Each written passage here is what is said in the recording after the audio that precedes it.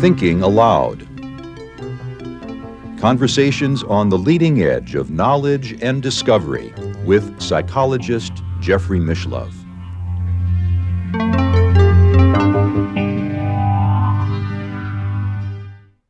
Hello and welcome. I'm Jeffrey Mishlove. Today we'll be exploring the Irish contribution to our understanding of consciousness.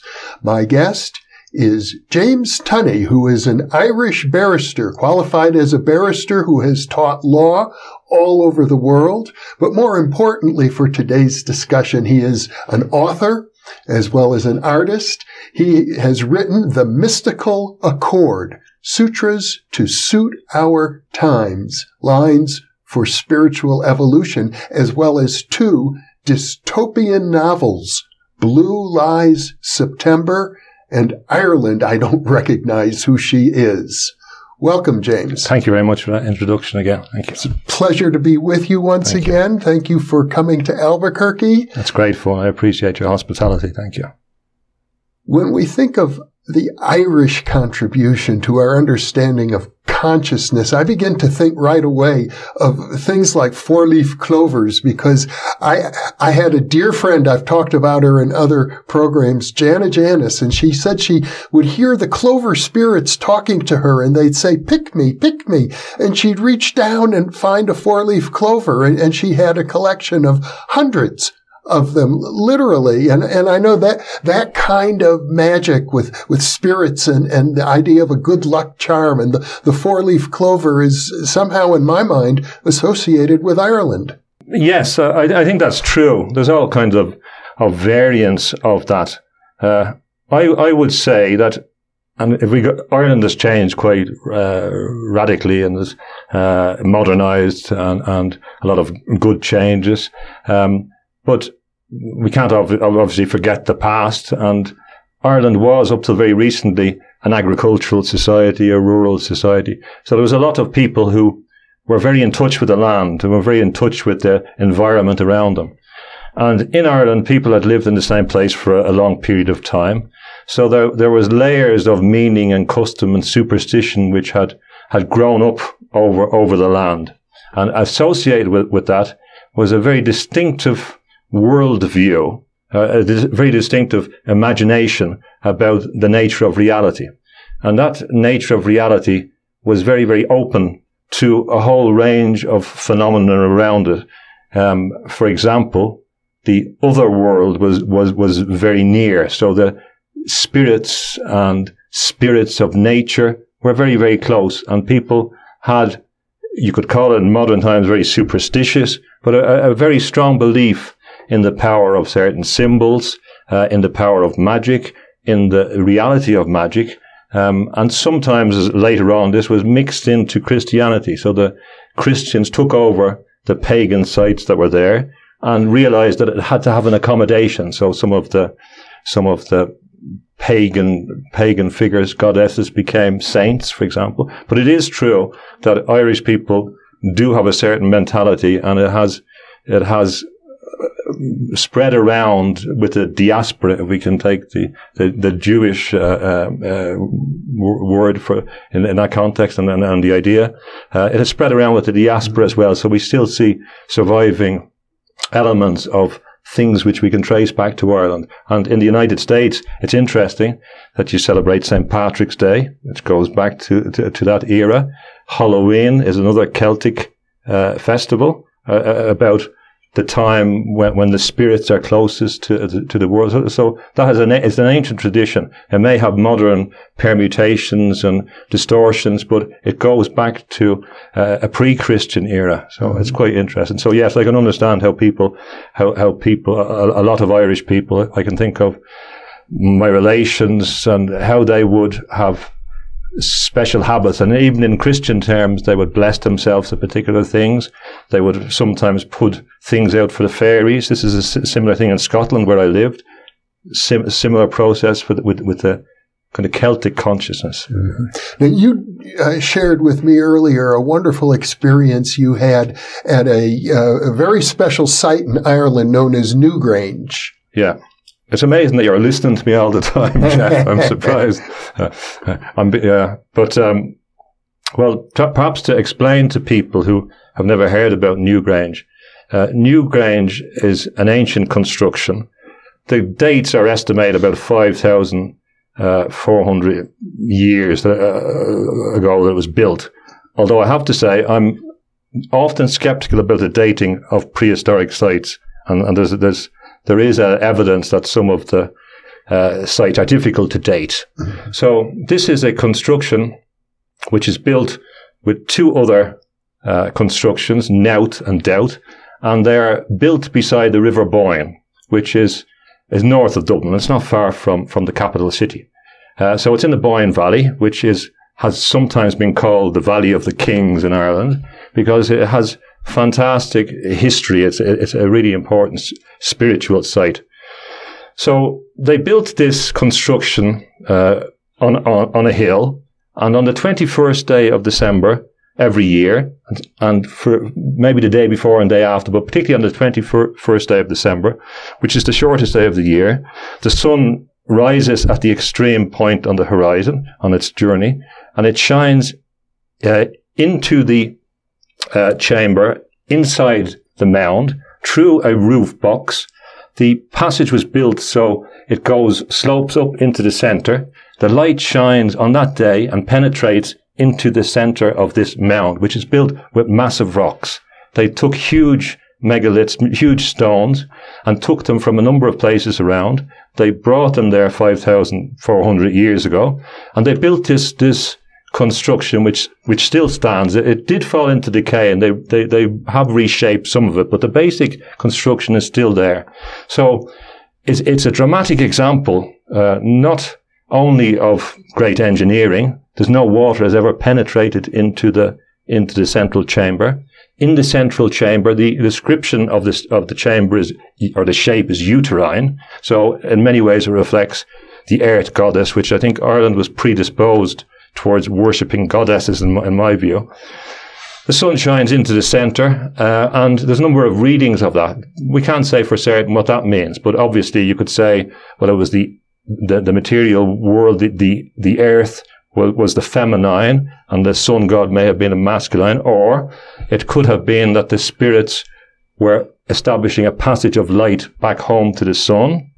A number of different constructions. But I got the opportunity, I visited many times.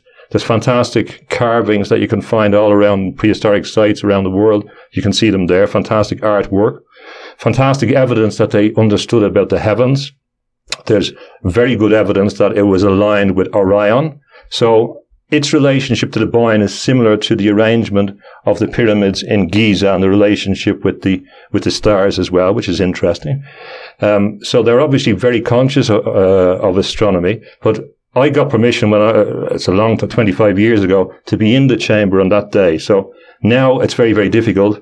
There are lotteries to get in there. I think the year before I was in, it was the Emperor of Japan had been in there. So they allow a few journalists and a few scientists and a few other people to get in. So you're in this chamber, in the darkened chamber.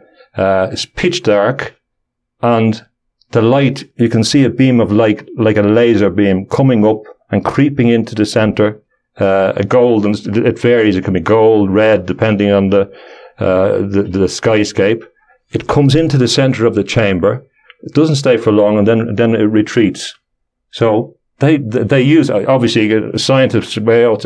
It's a calendar. Well, that's a very narrow view of how things work. They tend to oversimplify. They can't explain some of the concepts. There are interesting theories about what this was. There's one theory that it was a giant battery. If you look at for example, you can get interesting theories. There's a lot of quartz stones around it. I think that aspect has been ignored because quartz stones are capable of piezoluminescence, which is where we can create light by putting pressure on stones, for example. I think they were aware of those things. With the Native Americans, the Ute in Colorado, they also use in their ceremonies crystals inside a leather kind of bag, and they shake it, and it emits light, which is a similar phenomenon. So I think this was a familiar idea to prehistoric people, and it's obviously very inspirational. It's obviously some notion of rebirth, and it's a very, very deep and profound notion. And so it's a fantastic experience. Well, when I think of Ireland, I realize it's a very small country, not a large population. And in fact, I believe today many more Irish people living in the United States than in Ireland. Yes, yeah. And yet, for such a small country and also through much of its history, a relatively poor country, it has produced an enormous number of writers and poets and scholars and scientists. That's correct. I mean, I won't give you a long list, but it is very, very interesting when you look at people who have come from Ireland. Often they became celebrated when the parents had emigrated and they were able to flower in different countries. And it's quite strange, some of the people that have Irish ancestors that you might not expect. For example, Che Guevara, Charles de Gaulle, Elvis, we've discovered recently that his family came from Ireland. Muhammad Ali had his ancestors in Ireland. It's quite diverse, as well, of course, in American politics. The Kennedys and Reagan and Clinton. And if you go back, people forget about the earlier Ulster Scots Protestant contribution, because many of the early American presidents came from an Ulster Scots background. So Scots who had come to the northern part of Ireland and then came to the United States. And they exerted a profound influence in American political life. On the writing side, again, there's a big long list. Most people are familiar with. I think Dublin has 3 Nobel laureates for, maybe more for literature. Recently it was Seamus Heaney, and we can think of Beckett and Yeats and Joyce and Oscar Wilde and Bram Stoker and a whole long list. Jonathan Swift. Yeah. There's a whole long list. So a whole long list of writers. And I think there's certainly odd preoccupations with Irish writers, which we can talk about. And then, of course, we can go back to Bishop Berkeley, who Yeats also writes poetry about. Bishop Berkeley is one of the singular most important people I can think of when it comes to the understanding of consciousness, the philosophy of mind. Yeats said that Bishop Berkeley, as he called him, God appointed, told us that we live in a dream, and if we just turn away, that will go away. And actually, those theories of idealism are remarkably consistent with what scientists are saying today. Yeah. So it's when you read it first, you say, "Oh, that's strange," and then you begin to think about it, and then you look at, funnily enough, what science is saying, and it's corroborating some of those insights. And then, of course, Berkeley and California and Berkeley has been very important in your life. Yeah, it's very significant, and it's a very significant locus. Mm-hmm. And it's Berkeley and California is a very significant locus in relation to spiritual development and esoteric knowledge. Let's talk about William Butler Yeats. Yes, Nobel laureate poet, who was also a practicing magician, a member of the Order of the Golden Dawn. Yeah. William Butler Yeats was an interesting figure because a lot of interesting stuff came from the Anglo-Irish, came from the mixture of the English and the Irish. So people outside of Ireland often overemphasize the antipathy towards the English, and it's a mistaken view. Some of the struggles were against imperialism; they weren't against the English people, and the English and the Irish got on well and mixed well and produced some fantastic and amazing people. So, in that context, when the Normans came to Ireland, for example, they had a problem after a couple of 100 years because they were being assimilated into Irish customs. And in fact, they had to introduce, in the 1300s, they had to introduce what's called the Statutes of Kilkenny, which were a set of laws which prescribed what people could do. It stopped people having long hair. It stopped people living in the Irish customs, for example.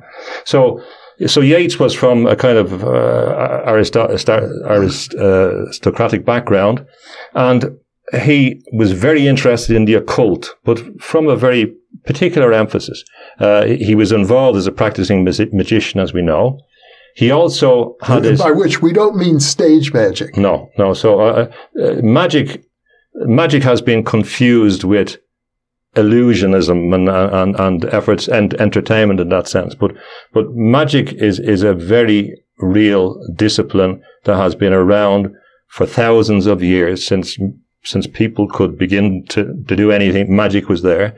And in fact, this is one of the eras where people don't believe in magic for the first time. But magic was seen to be a very powerful force, which is associated in principle with the exercise of the will, and in particular, utilizing the subconscious, unconscious, archetypal powers and drawing on them through methods of concentration and methods of ritual to transcend the rational mind, for example. So a lot of people who are rationalists were interested in magic. But Yeats had a bigger vision. My view was that he was trying to literally spell out a new Ireland, that his magic was not to gain powers himself. He really had a vision that he was creating a new Ireland through his practices. Now, he did it in a number of ways. He facilitated the growth of Irish theatre. He wrote his poetry. In his poetry, he incorporated all the legends of the Fianna, the ancient warrior caste, if you like. I don't know if it's the correct word in Ireland. The various heroes, the mythic heroes, Cuchulainn, the great warrior figure, Niamh, Emer, all these figures that were in the literature. He incorporated them and often used translations and played with the ideas and reinterpreted them. So he, with a number of people in Ireland, had come to the belief that there was something valuable which had been left in Ireland. And this was his patron lady, Gregory, had also come to the same conclusion. So we have the era of the Celtic twilight, where they began to go and search out the folklore of people. So they began to talk to what they would have called peasants and ordinary folk, ordinary people that lived on the land. And they realized that they had a rich culture, an oral culture. And that oral culture was full of myth, meaning, magic, superstition, tales of the occult, tales of the other world, tales of ancient legend, tales of lands that were lost, tales of mystical lands. The ordinary folk had it. It was a living tradition. This is the important point. It wasn't in books. It wasn't elsewhere. You had to go and talk to the people. And the people had them in their ordinary life. So it wasn't something they'd learned from a book. It wasn't something that they had been initiated into in some secret ritual. It was a lived tradition which involved an environment which was full of supernatural beings. Now, these could be reconciled with Christianity as well. So sometimes there's an exclusivity. So you believe that, you can't believe this. I'll give you an example. In Scotland, which has a lot of similar lore, the book, The Secret Commonwealth, was written by a reverend in one of the Protestant churches. So although he had his beliefs and would have been very God-fearing in his domain, he had no problem with accepting these alternative realities that were reported to him from the people. And he played a role in saving that, as the early Christian church did play a role in transcribing the ancient myths of Ireland. Now, they may have put their own twist on them, but they did do a saving role. Now, well, let me mention parenthetically, for the benefit of our viewers, that concept of the secret commonwealth has been taken up in a wonderful series of novels by the British author Philip Pullman. Yes, and my daughters were reading that before I came, and I don't know if I mentioned to you that they wondered whether you're in the X-Men series. Dr. Xavier, yes. But my hero. So Yeats went out and talked to the people. Mm. They gathered the folklore. So they performed a very useful function because he realized it was dying out. And he realized not only was it dying out, but it was important. So he had that genuine interest and love. He learned to love certain aspects that hadn't been available to him. At the same time, he had in London, he had the Golden Dawn. He often pined for Ireland, and of course he wrote his famous poem, The Lake Isle of Innisfree. I will arise and go now and go to Innisfree, in a small cabin built there of clay and wattles made. 9 bean rows shall I have there, a hive for the honey bee, and live alone in the Bealout glade, and I shall have some peace. It goes on. So, but he believed that he was manipulating the public to create his new Ireland, to nourish, if you like, the nationalist movement. And to a certain extent he did. So when 1916, when the rebellion happened, although he wasn't advocating violence, he asked himself in the poem, did my words send out those men to die? He didn't believe that there would be another rebellion, and he was partly surprised. And he'd seen these people going around Dublin, and I don't think he'd been hugely impressed with them, because the 1916 revolution was led by a range of people with different interests. It's quite interesting how they got there. So, so in his head, he was preserving what was there, trying to leave for posterity some evidence of what had been hitherto, but also with an eye to the future, wondering, could he use his magic to create a new Ireland? Also, it is interesting, he communicated with spirits, and he had a spirit guide, which he discovered, who I think he discovered it in an ear trumpet in London, but began to talk to him from a few hundred years ago, north of Africa, and this figure kept coming back to him in his seances, and so. Now, I understand his wife was a medium. Yes, that's right. That's an important part. So she could help him with a lot of things. So it's difficult to disentangle how much of the artistic inspiration comes from a different dimension. And again, sometimes you look at a certain author, and sometimes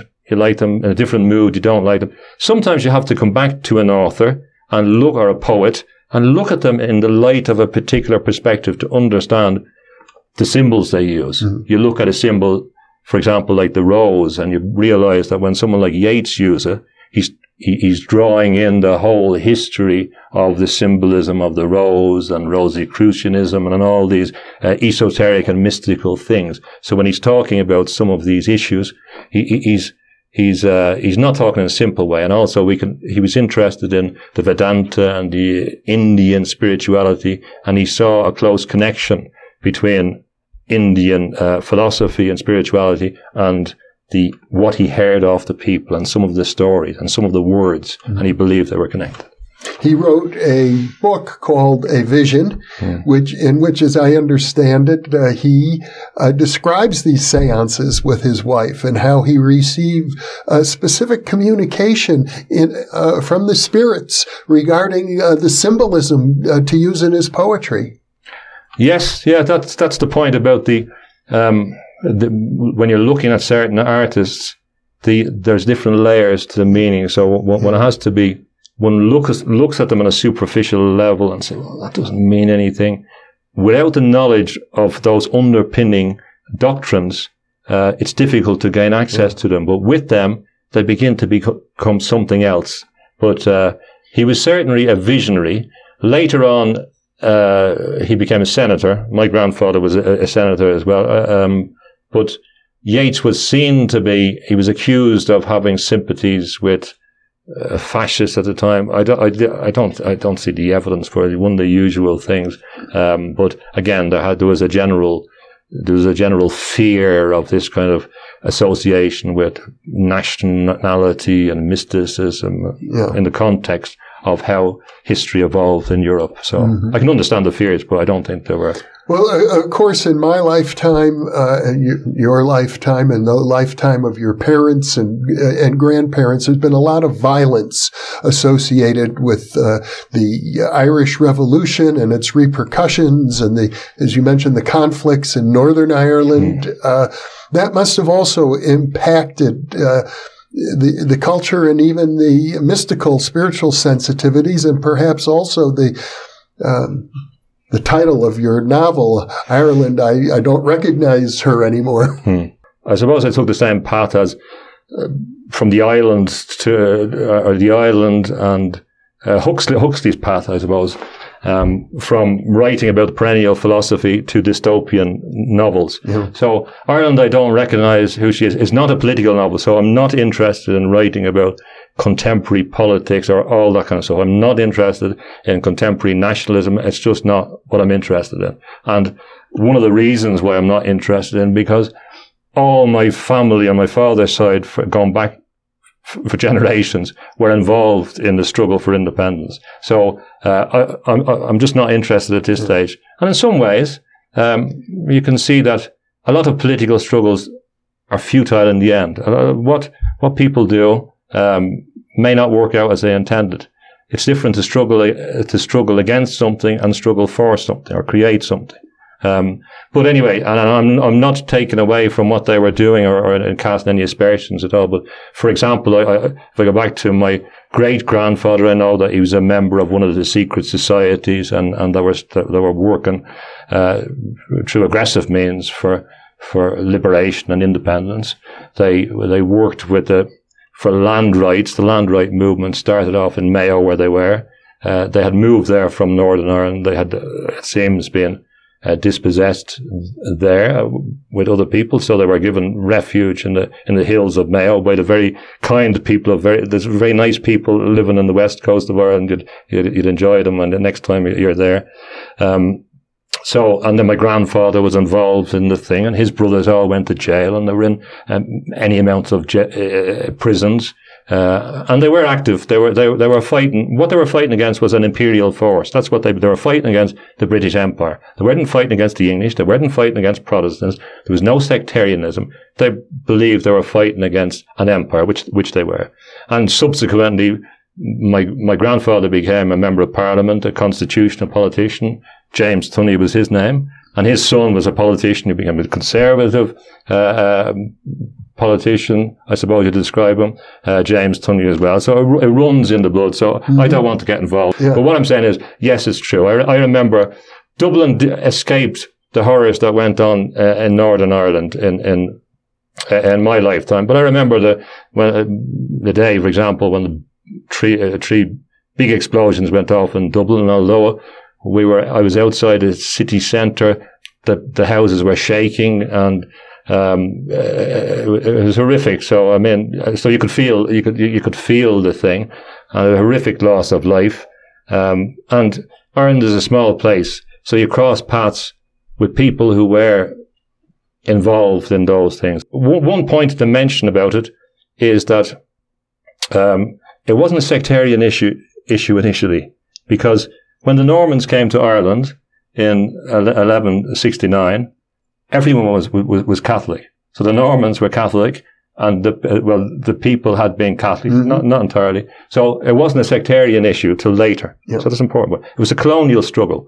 Ireland was the only colonial nation in Europe, if you think about it. So people talk about Europe. Ireland is not to be put in the same category, if you want to be accurate about that, because Ireland was a colonial, struggling against a colonial power.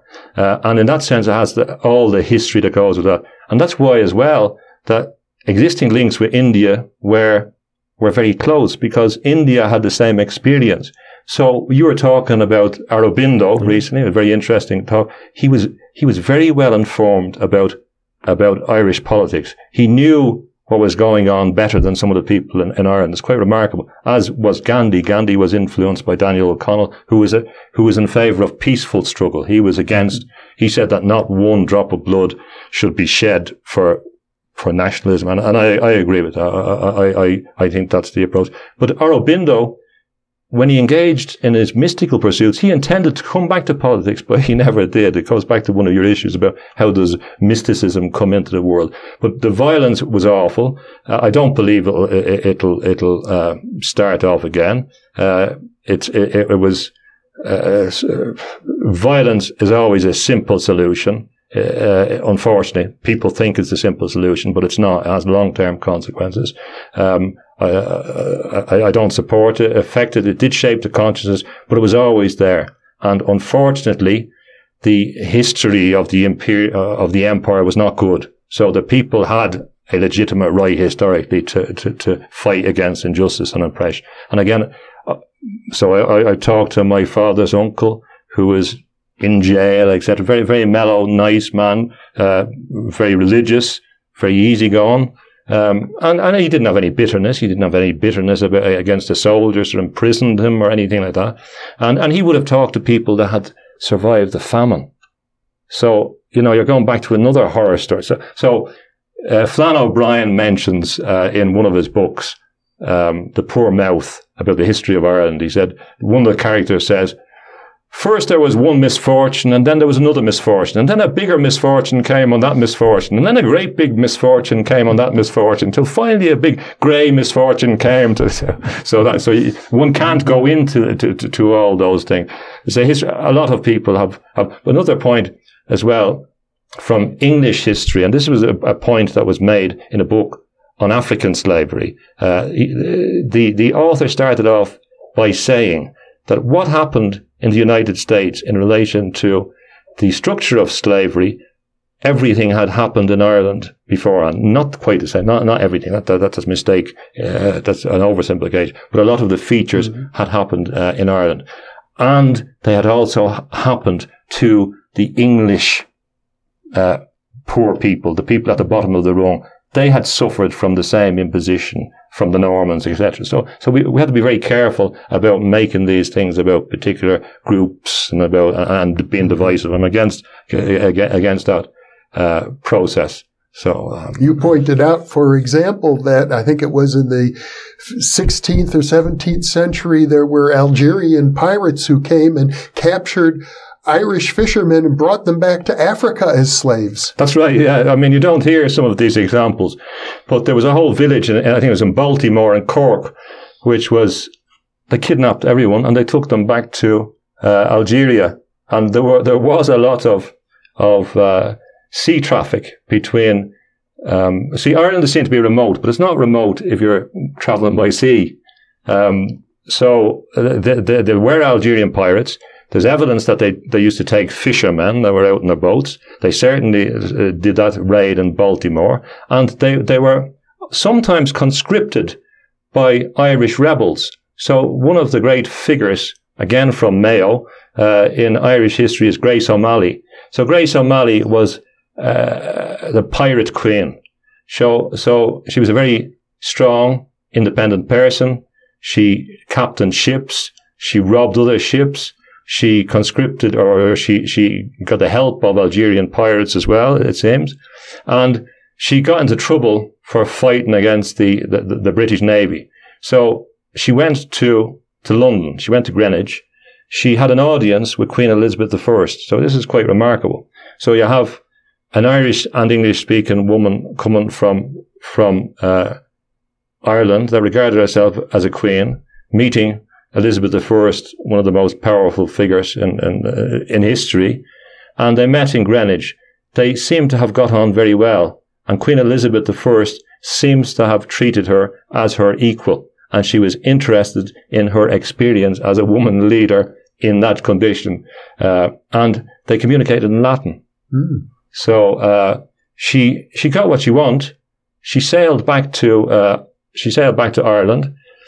When she came back to Dublin, she arrived into Howth, which is outside Dublin. I don't know if you've been there, just the coastal, the port, the harbour. And she arrived up at the castle and she asked for hospitality.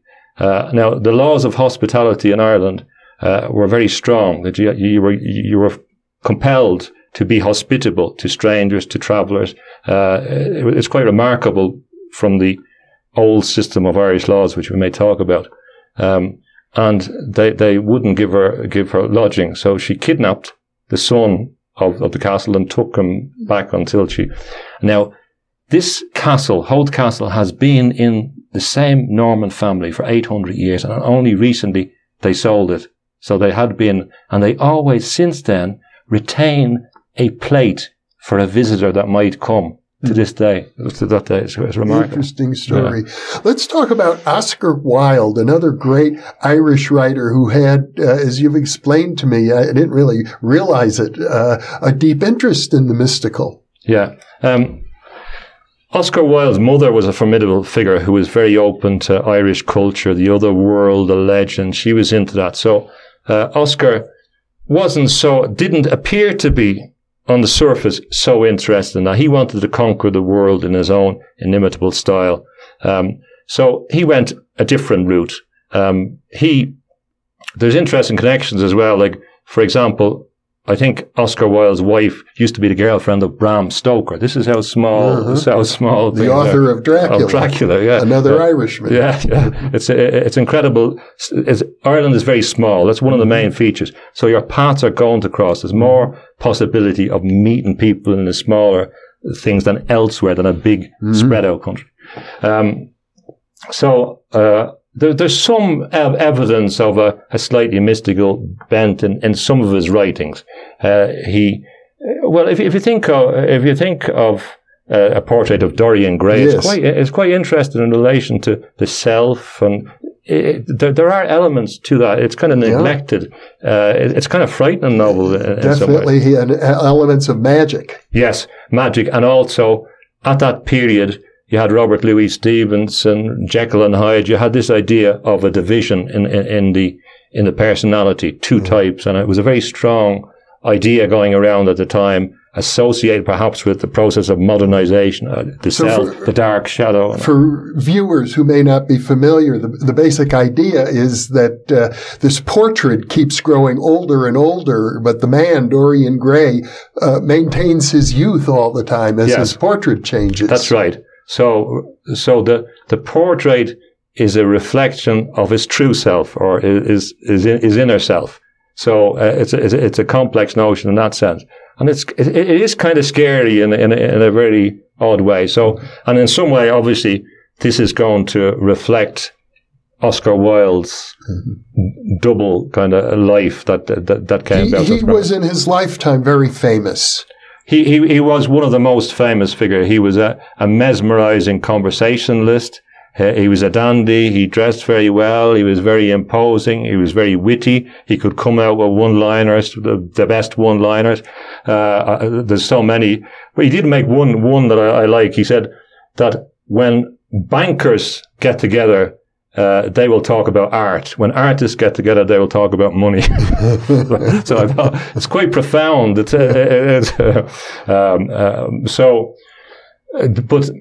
And there's a very good biography by Richard Ellman, which I like. It's a very profound study. The biography is a work of art in itself. But when you follow the course of his life, it's interesting where he started and where he got to. So he goes to the top. And then, of course, we have to have the fall, and he fell terribly. So he was a very sensitive man, and it's difficult to understand why he took the challenge of the Marquess of Queensberry and got engaged in the court case, or went ahead with the court case. He was, if I recall correctly, he was convicted for homosexual crimes. He was convicted under I think it was the Offences Against the Person Act of 1861, which survived up until recently and into my lifetime in Ireland. And a person that I've met, Senator David Norris, challenged that successfully, and it led to the decriminalisation in Ireland of homosexuality, which had existed from the UK legislation.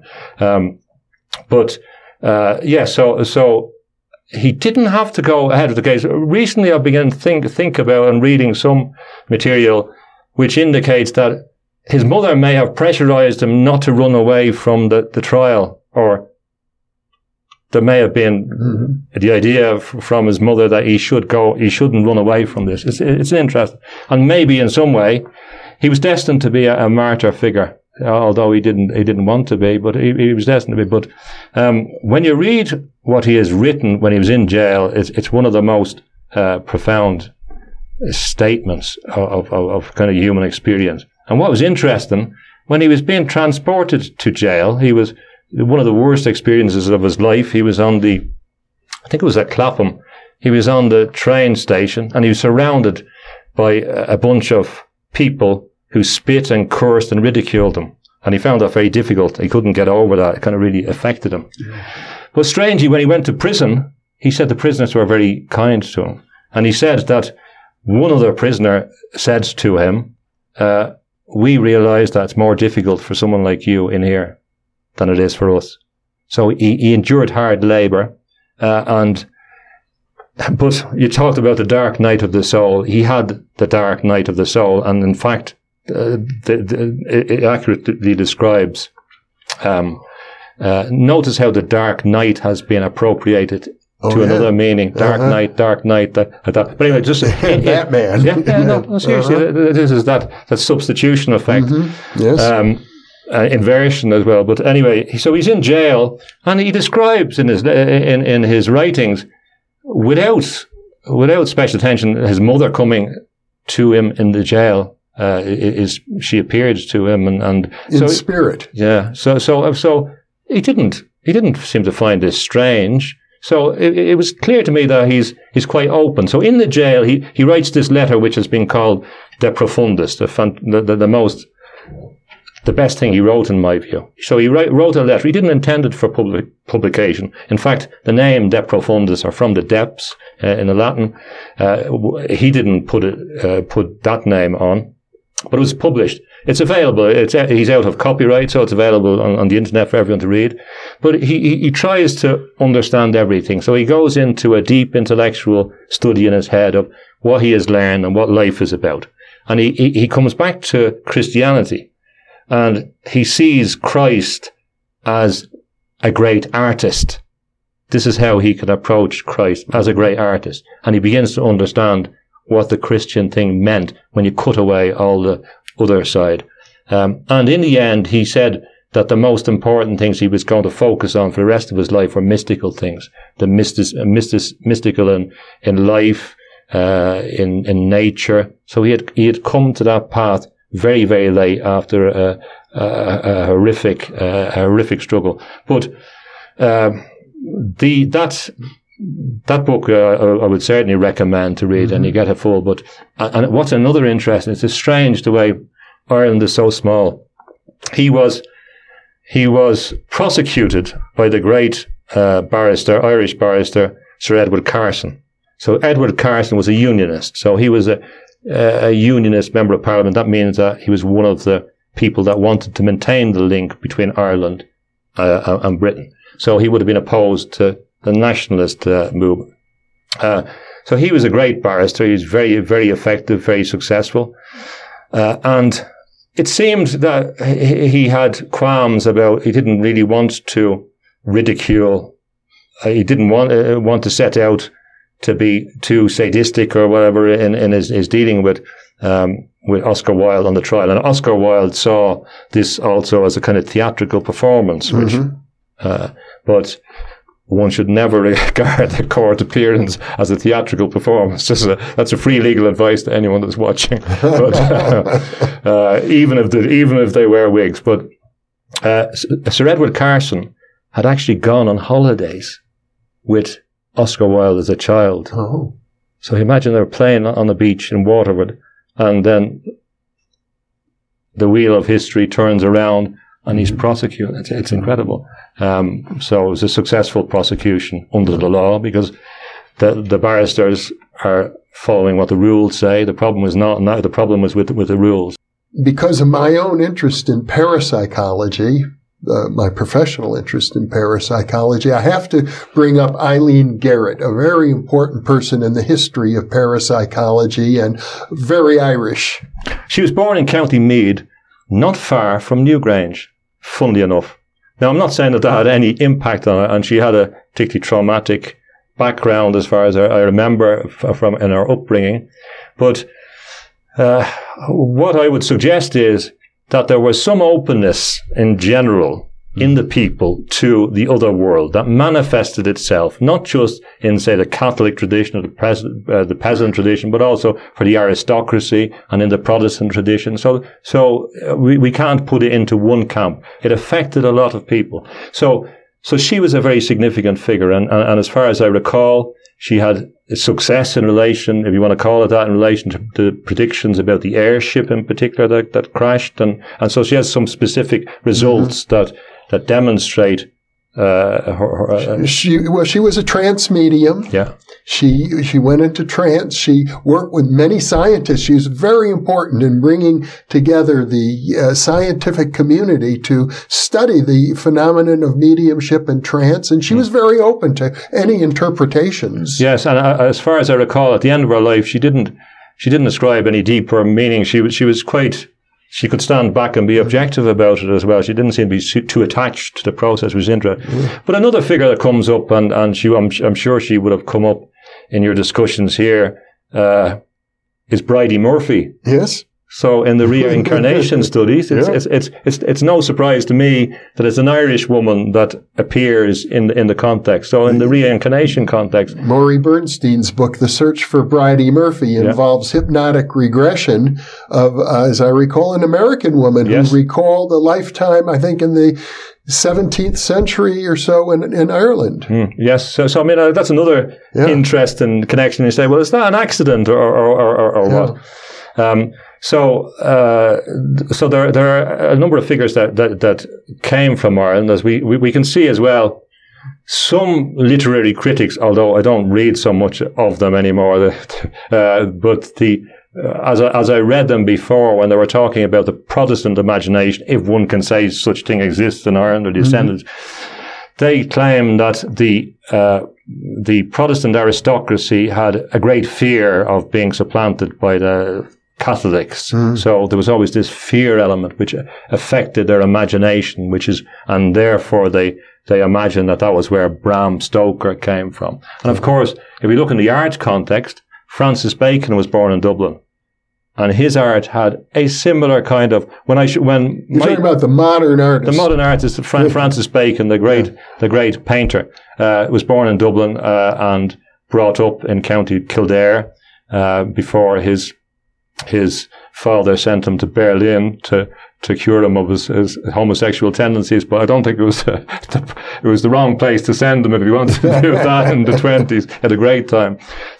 But Francis Bacon is interesting because he said that the images came into his head like a projector. It's very interesting to talk about it. So he talks in a more as a psychic way, which is kind of ignored in some way. So he also had that some of the fear element, when my daughters saw the Francis Bacon pictures in the book I had at home, they said, "Oh, look at all the monsters," and I thought it was a good description of. But I like Francis Bacon, and I mentioned it. I met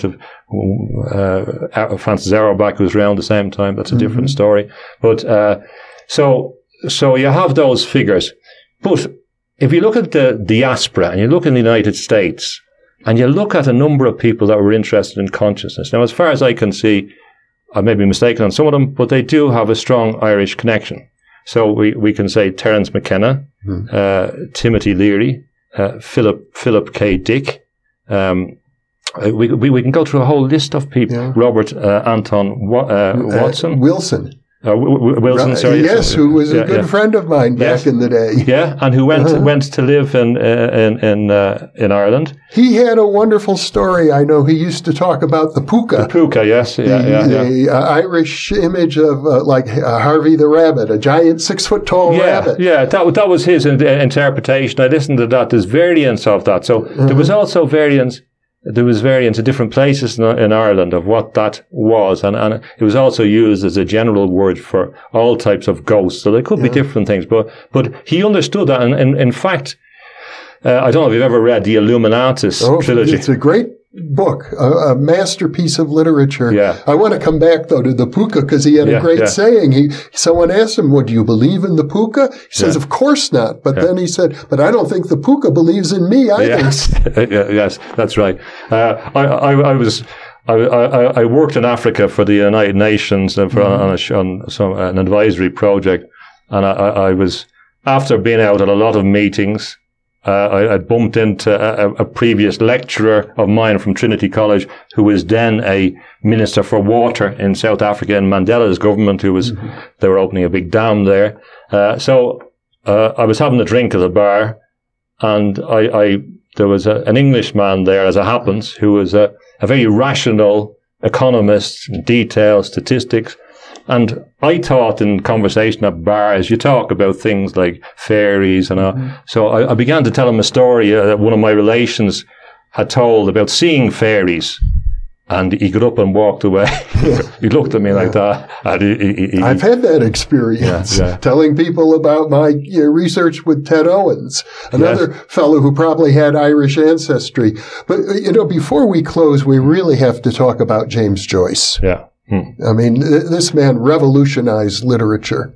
Yeah. And it really brought the subconscious mind into the realm of consciousness through his writing. That's a good point. That's a very good way of saying it. That's actually a better way of saying it than I could have conceived it. But let's just refer to who James Joyce was. So James Joyce starts off, he was educated by the Jesuits. He wanted to write. He wrote a series of short stories called The Dubliners, including the short story The Dead. Some people have claimed it's the best short story in the English language. I think that's a bit overblown, but it's interesting. He wrote that for the Feast of the Epiphany, Little Christmas in Ireland, and it's an interesting little. It was made into a wonderful movie. John Huston, John Huston came to live in Ireland, of course, as well. He lived in Ireland, the film director. So Joyce then moves on, portrait of an artist as a young man, portrait of the artist. He's beginning to think, which path will I go in life? Will I become a Jesuit priest or will I?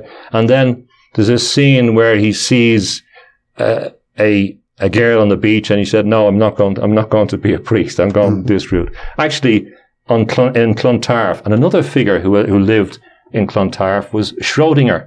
Erwin Schrödinger. Who De Valera invited to Ireland. He lived there for a substantial period in that area. De Valera being the political leader. The president of Ireland, who I met when I was small. Another story. But so then Joyce explores language. He looked towards Ibsen and Strindberg, who I've also written about in Swedish, and he was influenced by them. I think that Strindberg was the biggest influence. A lot of critics say it was Ibsen. I think it was Strindberg. Joyce didn't acknowledge that. I think he didn't acknowledge it because he took so much from Strindberg. Strindberg was a real pathfinder. Strindberg, who was also a mystic, an alchemist, who had gone through various experiments to try and find the meaning of life in Paris, as evidenced in the book Inferno.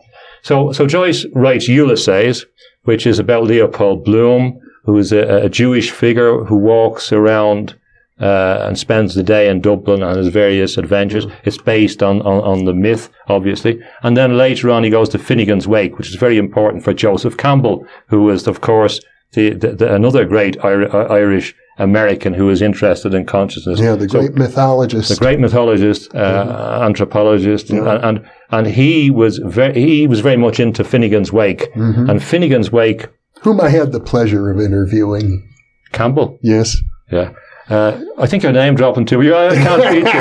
I was talking to you this morning. I was talking to you last night, and I'm mentioning names. Fair Band, you met him. Father Malachi Martin, another significant Irish figure, interested in exorcisms, the devil, all that kind of stuff, history of the Vatican, Fatima, and you've interviewed him, so it's quite incredible. So that's impressive. I have to say, though, my interviews with Joseph Campbell are not available. That's a shame. Yes, the Joseph Campbell Foundation insisted that they owned the rights to them and that we had to remove them. So they're very hard to get any longer. But maybe you'll have to talk to an Irish copyright lawyer that might be able to help you. I used to teach that. Anyway, so Joseph Campbell looks to Finnegan's Wake, and also Finnegan's Wake was important for Anthony Burgess, who wrote A Clockwork Orange, and what Finnegan's Wake is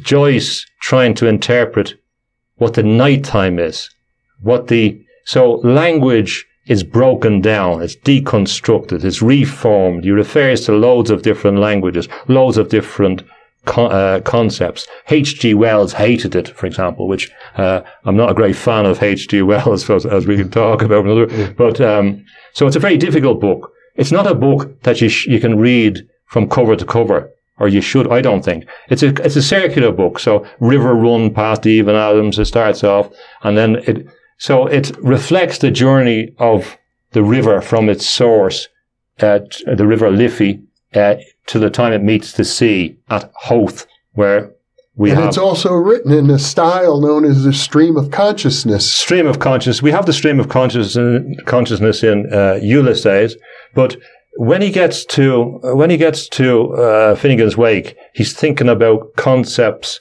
of musicality. Mm-hmm. How does it sound? I think also he was deeply interested in a type of hypnosis. I thought there is a kind of hypnotic form, breaking down of language. And there is, I think, from my explorations in poetry, a way that you can approach texts that if you follow them, that it will change your perception. It will begin to confuse the mind so that your subconscious is open up. So you're reading something and the logical brain says, this makes no sense. What is this? Well, I can't understand this. But if you begin to just go with the spell, you begin to become hypnotized or drawn into a different type of reality. And it's a very complex idea. And he said about his books that the academics will be trying to understand these things for hundreds of years. So your description was actually a very, very useful one. The way you put it was exactly right. I'm a fan or a student of William James' work, his classic essay on the stream of consciousness, written, I think, around in the 1890s, I suspect, influenced Joyce. Yes, that's correct. And we've talked before as well that pragmatism as a philosophy has influenced Cubism. Mm. The idea that you look at a face from different perspectives, for example, and Picasso has its roots in some of those philosophical traditions, which is sometimes ignored. Mm-hmm. When the end of Joyce, when I think about what he was trying to do, it's still, in my mind, it's unclear. It's difficult. I have to keep revisiting to say, well, what is it he wanted? He said himself, well, what's my work of art worth in the end? It's worth no more than a pound of butter, in the price. So, and to some extent, that's true about all works of art. But there is an interesting idea. I think, for example, the word quark comes from James Joyce. Yes. So he invented words and people went to look there. And you could use it in a way, and I'm not reckoning, but you can use it to facilitate the imagination in relation to perceiving how things will unfold in the future. Sometimes you can approach these texts with a different frame of mind. Mm-hmm. And in the same way as you might approach the I Ching, as Jung would have approached the I Ching, and find synchronicities or use it to bring your mind somewhere else, or use it to escape from unduly narrow micro-focus in your mind when you can't escape from Well, James Tunney, I have to say, you are a scholar and a poet and an artist, and you have brought to this discussion, by your very words, a kind of sensitivity to the nuances of consciousness that I think are the very embodiment of what we're trying to get at here, the Irish contribution to our understanding of consciousness. Thank you so much for this discussion. Thank you. I appreciate those kind words, and you're a very good facilitator of that process. Thank you. And thank you for being with us.